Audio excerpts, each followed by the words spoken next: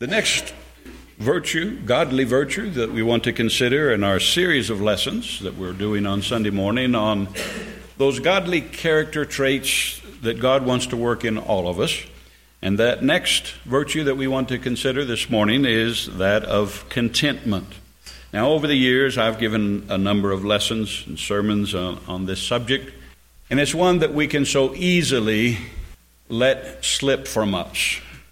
We can so easily become discontent and begin to covet that which is outside of the will of God. And when we're not content, that lack of contentment in God's people, it will result in being replaced with discontentment, covetousness, anger, bitterness, and all kinds of sin. And so this is a big one.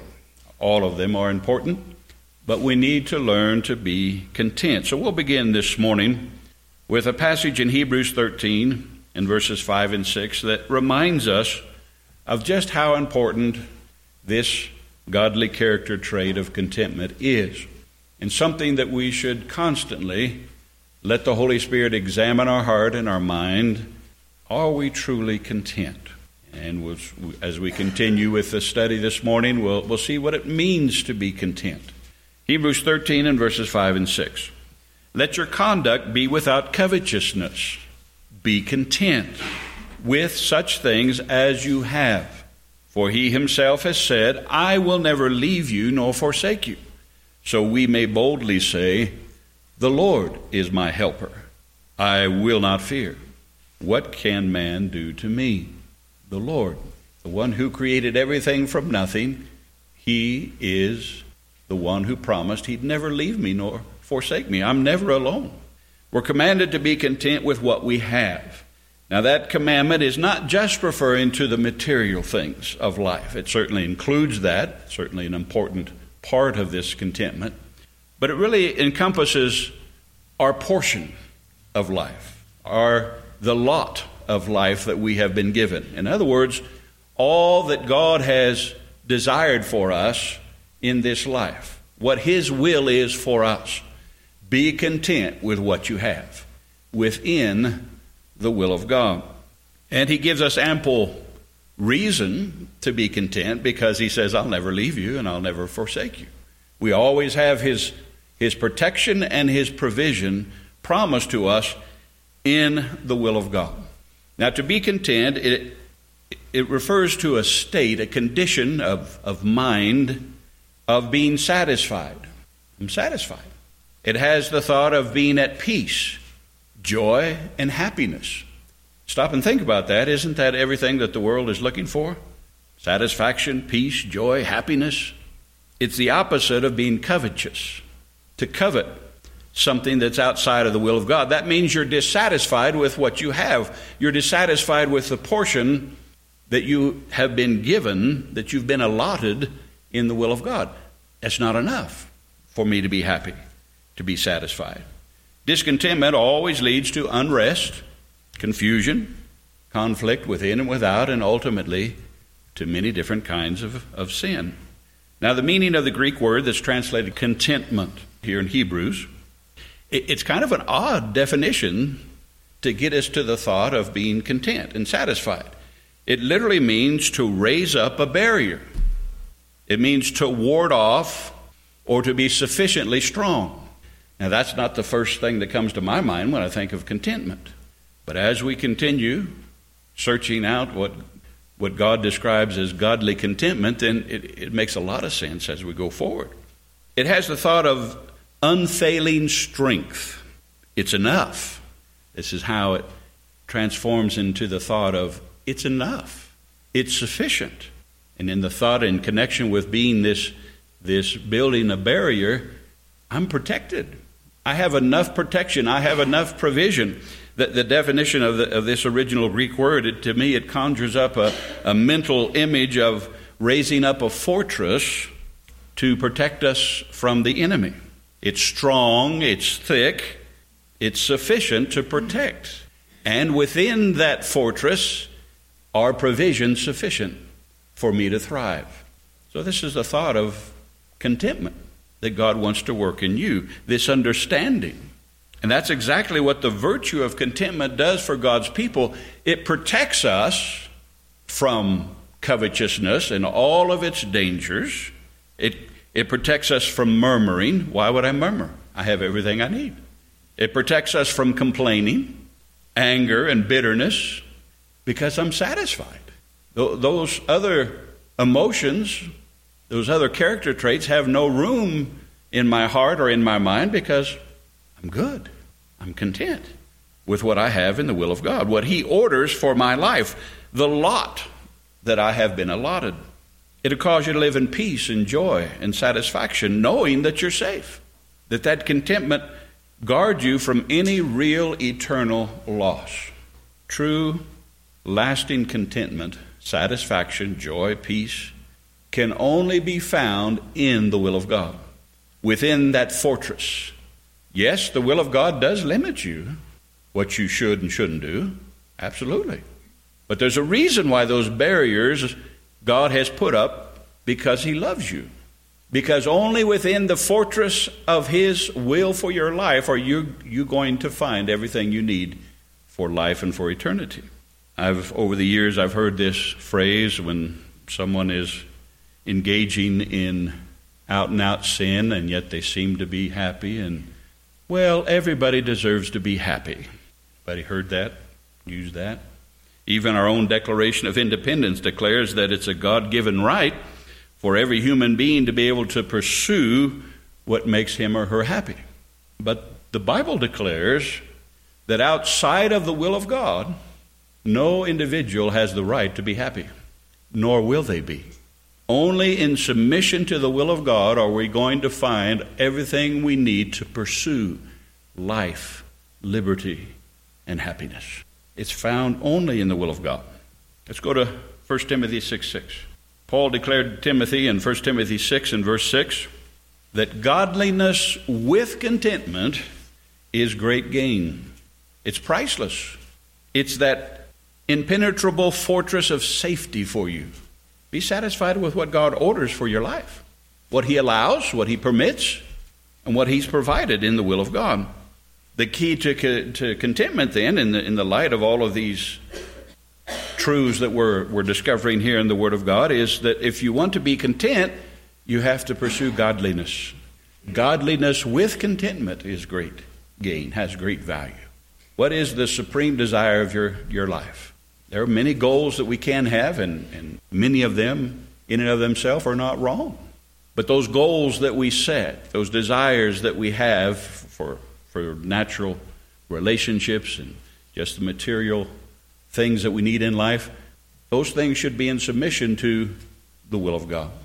If it's God's will, I would like this or that. But more than anything, I want to be pleasing to the Lord. I want to know His will. I want to do His will. Godliness with contentment is great gain. And then to be satisfied. There may be some things that you desire in the natural, which again is not sin in and of itself. You may desire it, but God may say, that's not what's best for you. Sometimes it's for this time, and sometimes it might be never. But when God says, this is my will for you, this is the lot, the portion that I've given you in life, you come to the place and you say, I'm satisfied with that.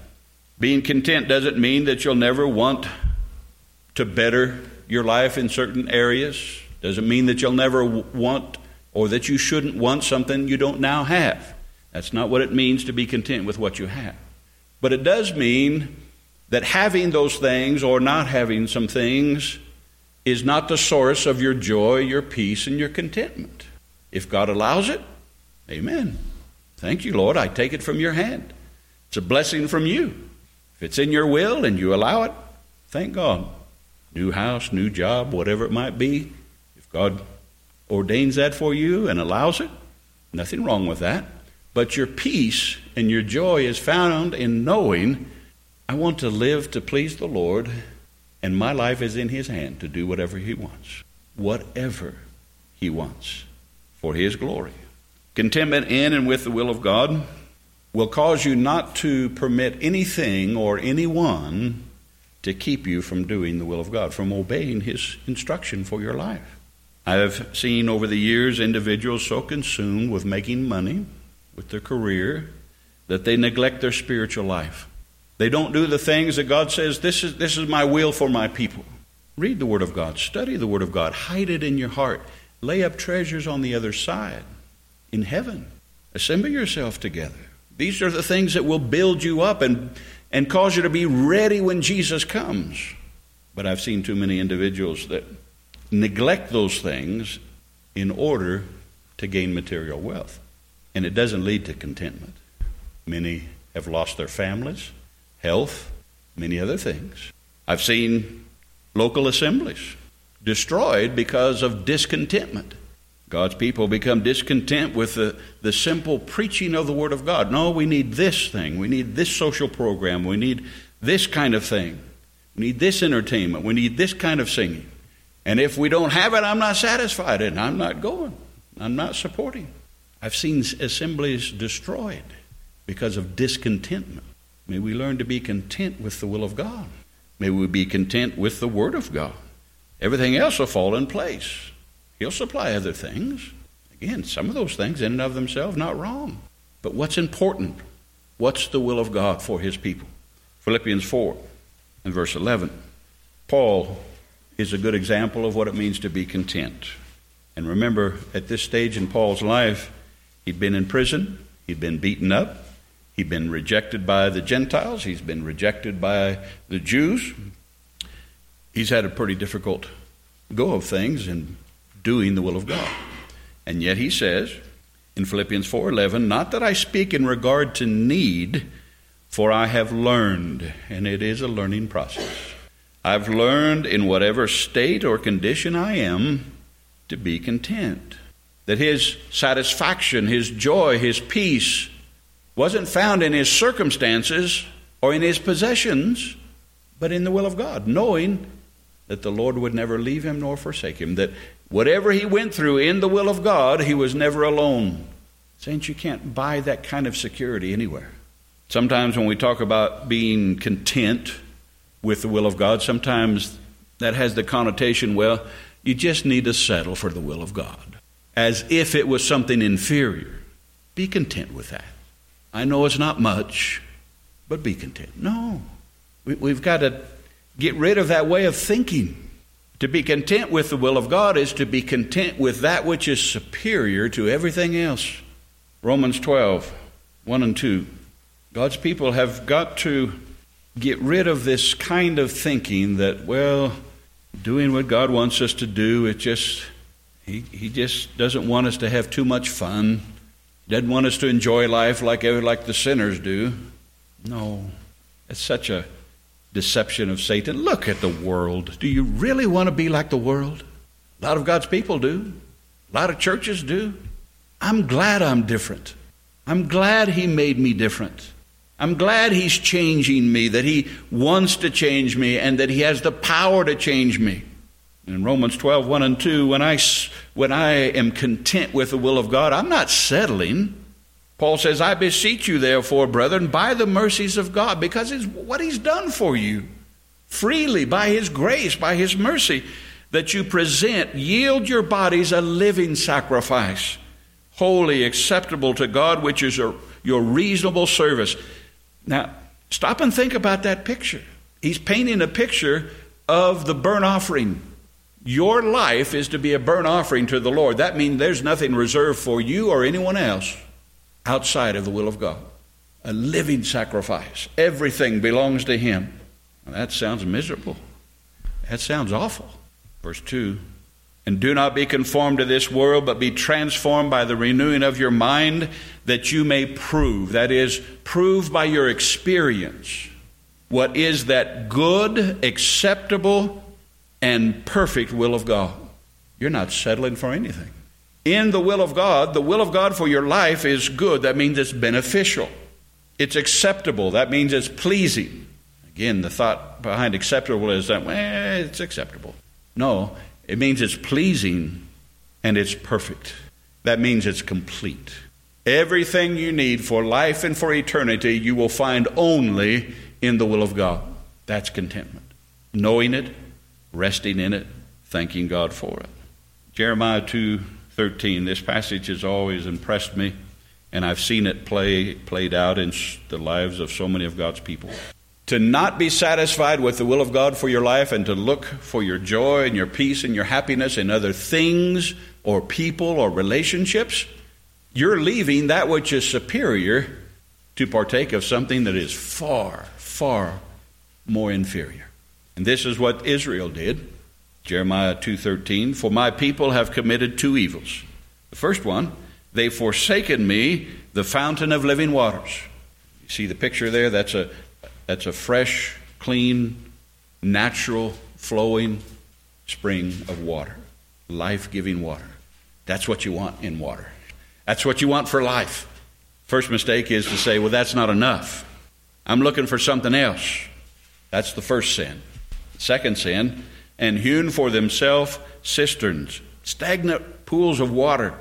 And not just cisterns, but broken cisterns that can hold no water. How foolish is that? In the natural, someone thinking logically would never choose a broken cistern of water for living water, would they? That's just foolish. Well, that's how foolish it is for anyone, for me, to not be content with God's will for my life and to go looking for something else to be happy. That's foolish. Philippians 1:9-11, I'm going to have to go through some of these fast. In Philippians 1:9-11, in verse 10 there, Paul talks about that you may approve the things that are excellent. The word there means superior. If you want to be filled, in verse 11, be filled with the fruits of righteousness, all the benefits of what it means to be right with God and to do what's right in His sight, being filled with the fruits of righteousness. It comes only from seeking that which is excellent, superior, the will of God. Let's go to Psalm 16, where we have a good example of someone who learned to be content. We'll have to go through these quickly, but I want to dissect this psalm little by little, portion by portion, and consider the truth that's revealed in this passage. In verse 1 of Psalm 16, the 16th Psalm, preserve me, O God, for in you I put my trust. The phrase preserve me, it means to hedge about or to guard and protect from harm. That brings up that thought again of what contentment means. It's that building that fortress around us, that strong, sufficient fortress. The phrase put my trust, it means I take refuge in you. He is our protection and our provision. We find everything that we need. You can jot down Psalm 91, verses 1 and 2, where we find out that the Lord is my refuge and my fortress. He is my protection.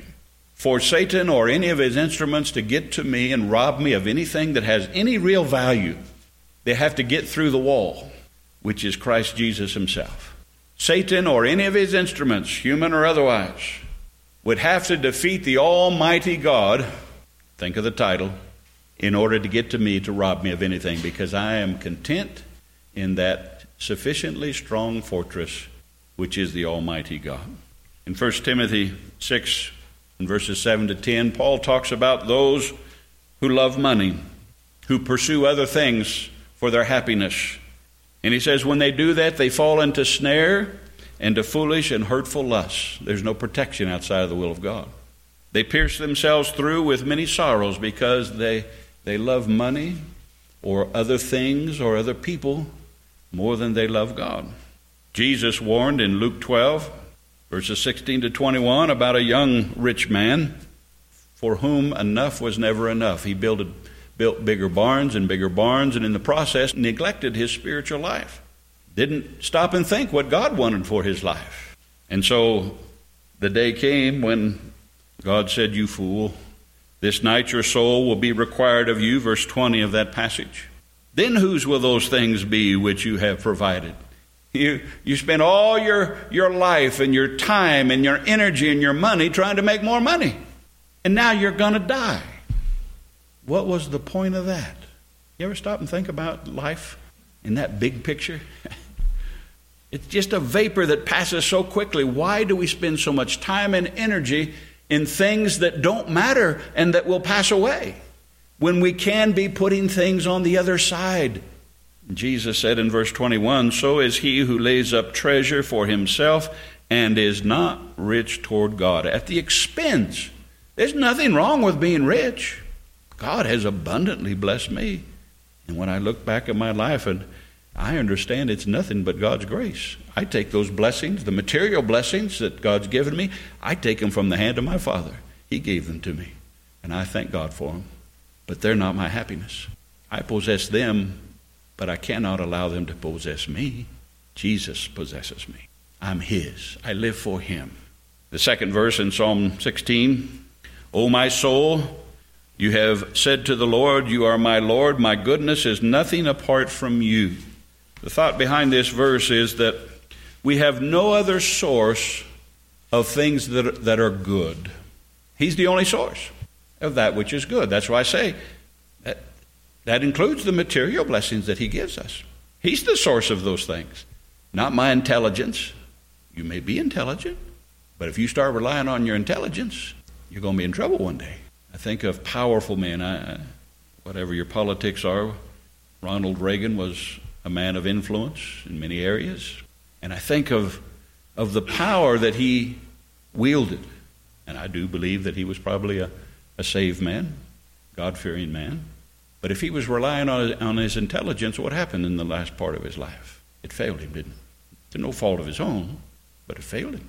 No, I take all of my blessings as from the hand of my loving Father. But then I also take the trials, the hardships, the difficulties of life. I take those from the hands of my loving Father too. Because if I didn't, I'd live in constant fear. Well, what's Satan going to do to me next? Some of God's people live that way, not me. God allows a tragedy in my life. Father, I don't understand it, and I can't see how it works for my good, but I trust you. I'm safe inside your will, and I'm content with that. I'm satisfied because it's not inferior. It's working for me a far greater measure of glory for eternity. This is what it means to be content. Matthew 7:7-11. Jump down to verse 11 of that passage. You can read the whole passage when you have time.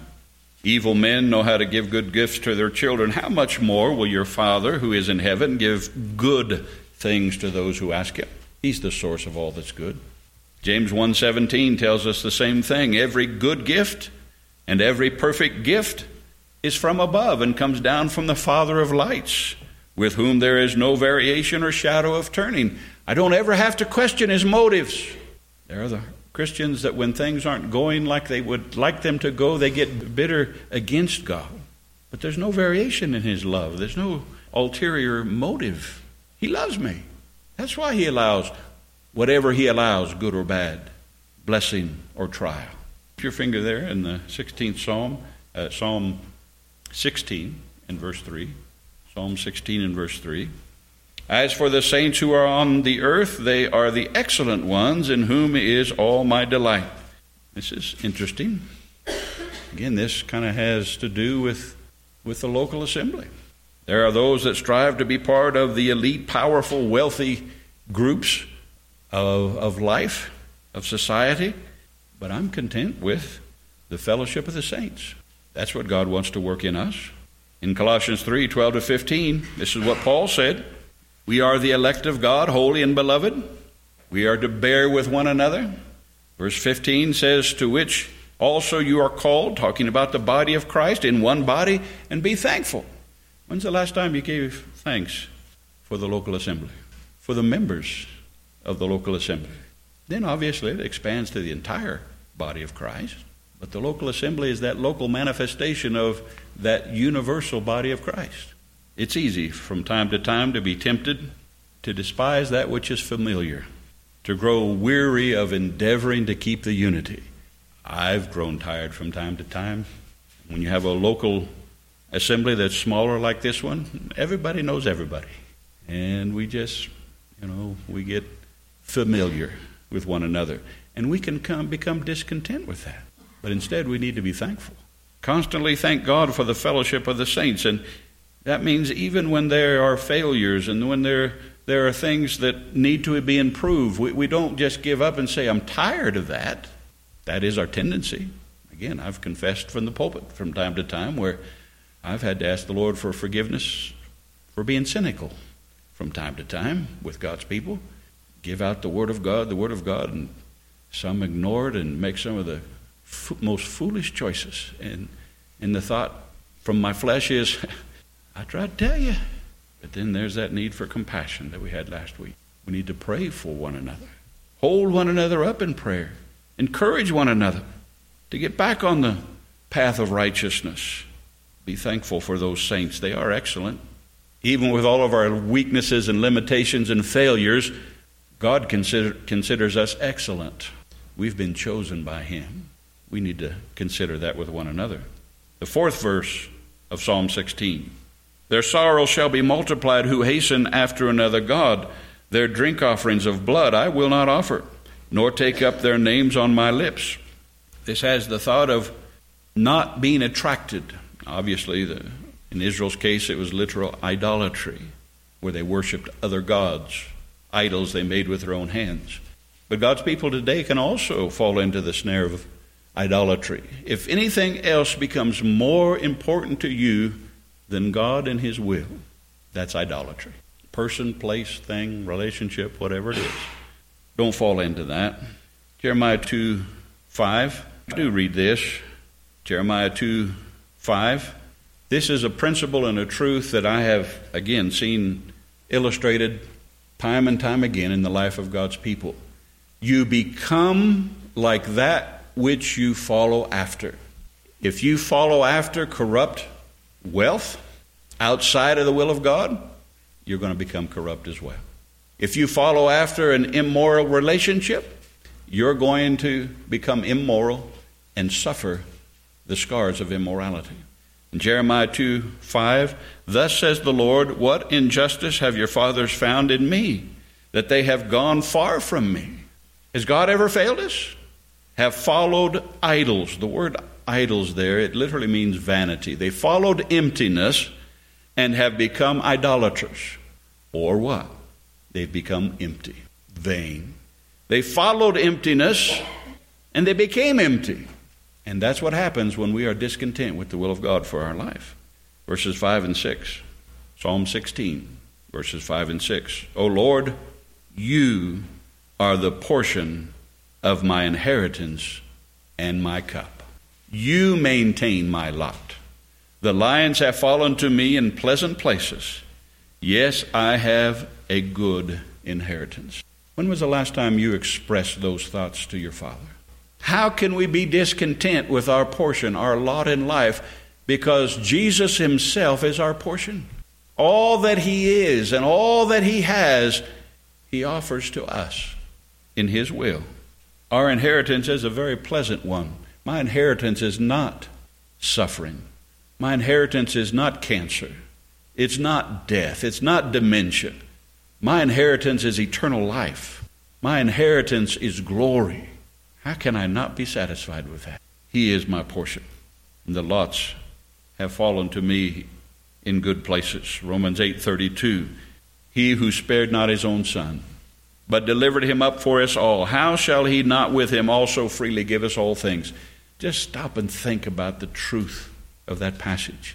What did it take for Jesus to leave the realms of glory to come to this sin-cursed world and live among us? He who knew no sin, to live among us sinners, who ultimately gave Him up to be crucified, His enemies. And yet He loved me enough, He came to do that, to give His life for me.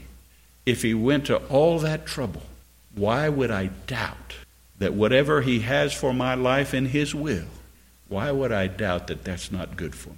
Eternally good. Verse 7, Psalm 16. I will bless the Lord who has given me counsel. My heart also instructs me in the night seasons. This speaks of the Word of God, the counsel, the wise counsel of His Word, and the voice of the Spirit that leads me, that speaks to my heart, that bears witness with my spirit that I am His child.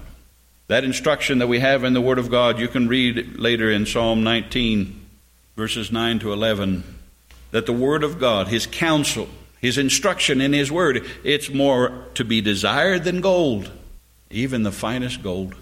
Do you value the Word of God with that kind of value?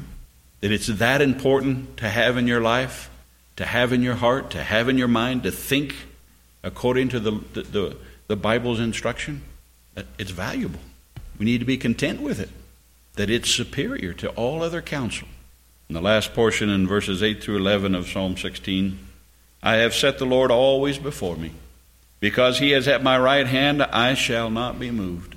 Therefore my heart is glad, and my glory rejoices. My flesh also will rest in hope. For you will not leave my soul in Sheol, nor will you allow your Holy One to see corruption. You will show me the path of life. In your presence is fullness of joy. At your right hand are pleasures forevermore. Are you willing to walk in the presence of the Lord? You'll find joy, joy inexpressible, full of glory. He'll never leave you nor forsake you. Now we know that this passage, according to Peter and Paul, that the Holy Spirit was also pointing to Jesus Christ, who would die, and yet His body would not see corruption. We know that that promise is not to us, but what we can take away from this passage is to understand that our portion, the promise to us, is not corruption, but incorruption. It's not mortality, but it's immortality. I'm content with the hope of glory. This life has its trials. I've had a few of them. Some have had far greater trials than I have. But I wouldn't, looking back at my life, including all the trials and the many, many blessings, I wouldn't change anything. Because I know that in the will of God, I have protection and I have provision. Let's close with 1 Corinthians 15. You cannot have this assurance, this peace, this satisfaction outside of the will of God. So may we allow the Holy Spirit to develop contentment in our lives. 1 Corinthians 15, verse 50 through 58. This is my portion. This is my hope. Now this I say, brethren, that flesh and blood cannot inherit the kingdom of God, nor does corruption inherit incorruption. Behold, I tell you a mystery. Not everybody understands it. We shall not all sleep. We shall not all die a physical death. But we shall all be changed, all who've put their faith in Jesus. In a moment, in the twinkling of an eye, at the last trumpet, for the trumpet will sound, and the dead will be raised, incorruptible, and we shall be changed. For this corruptible must put on incorruption, and this mortal must put on immortality. So when this corruptible has put on incorruption, and this mortal has put on immortality, then shall be brought to pass the saying that is written, death is swallowed up in victory. Oh, what a glorious day. O death, where is your sting? O Hades, where is your victory? The sting of death is sin, and the strength of sin is the law. Those have all been put away by the sacrifice of Christ. But thanks be to God, who gives us the victory through our Lord Jesus Christ. Therefore, because all of that's true, because our destiny is set, therefore, my beloved brethren, right now in this life, be steadfast, immovable, always abounding in the work of the Lord, knowing that your labor is not in vain in the Lord. May the Lord help us to be content with our portion. Let's have a song in closing.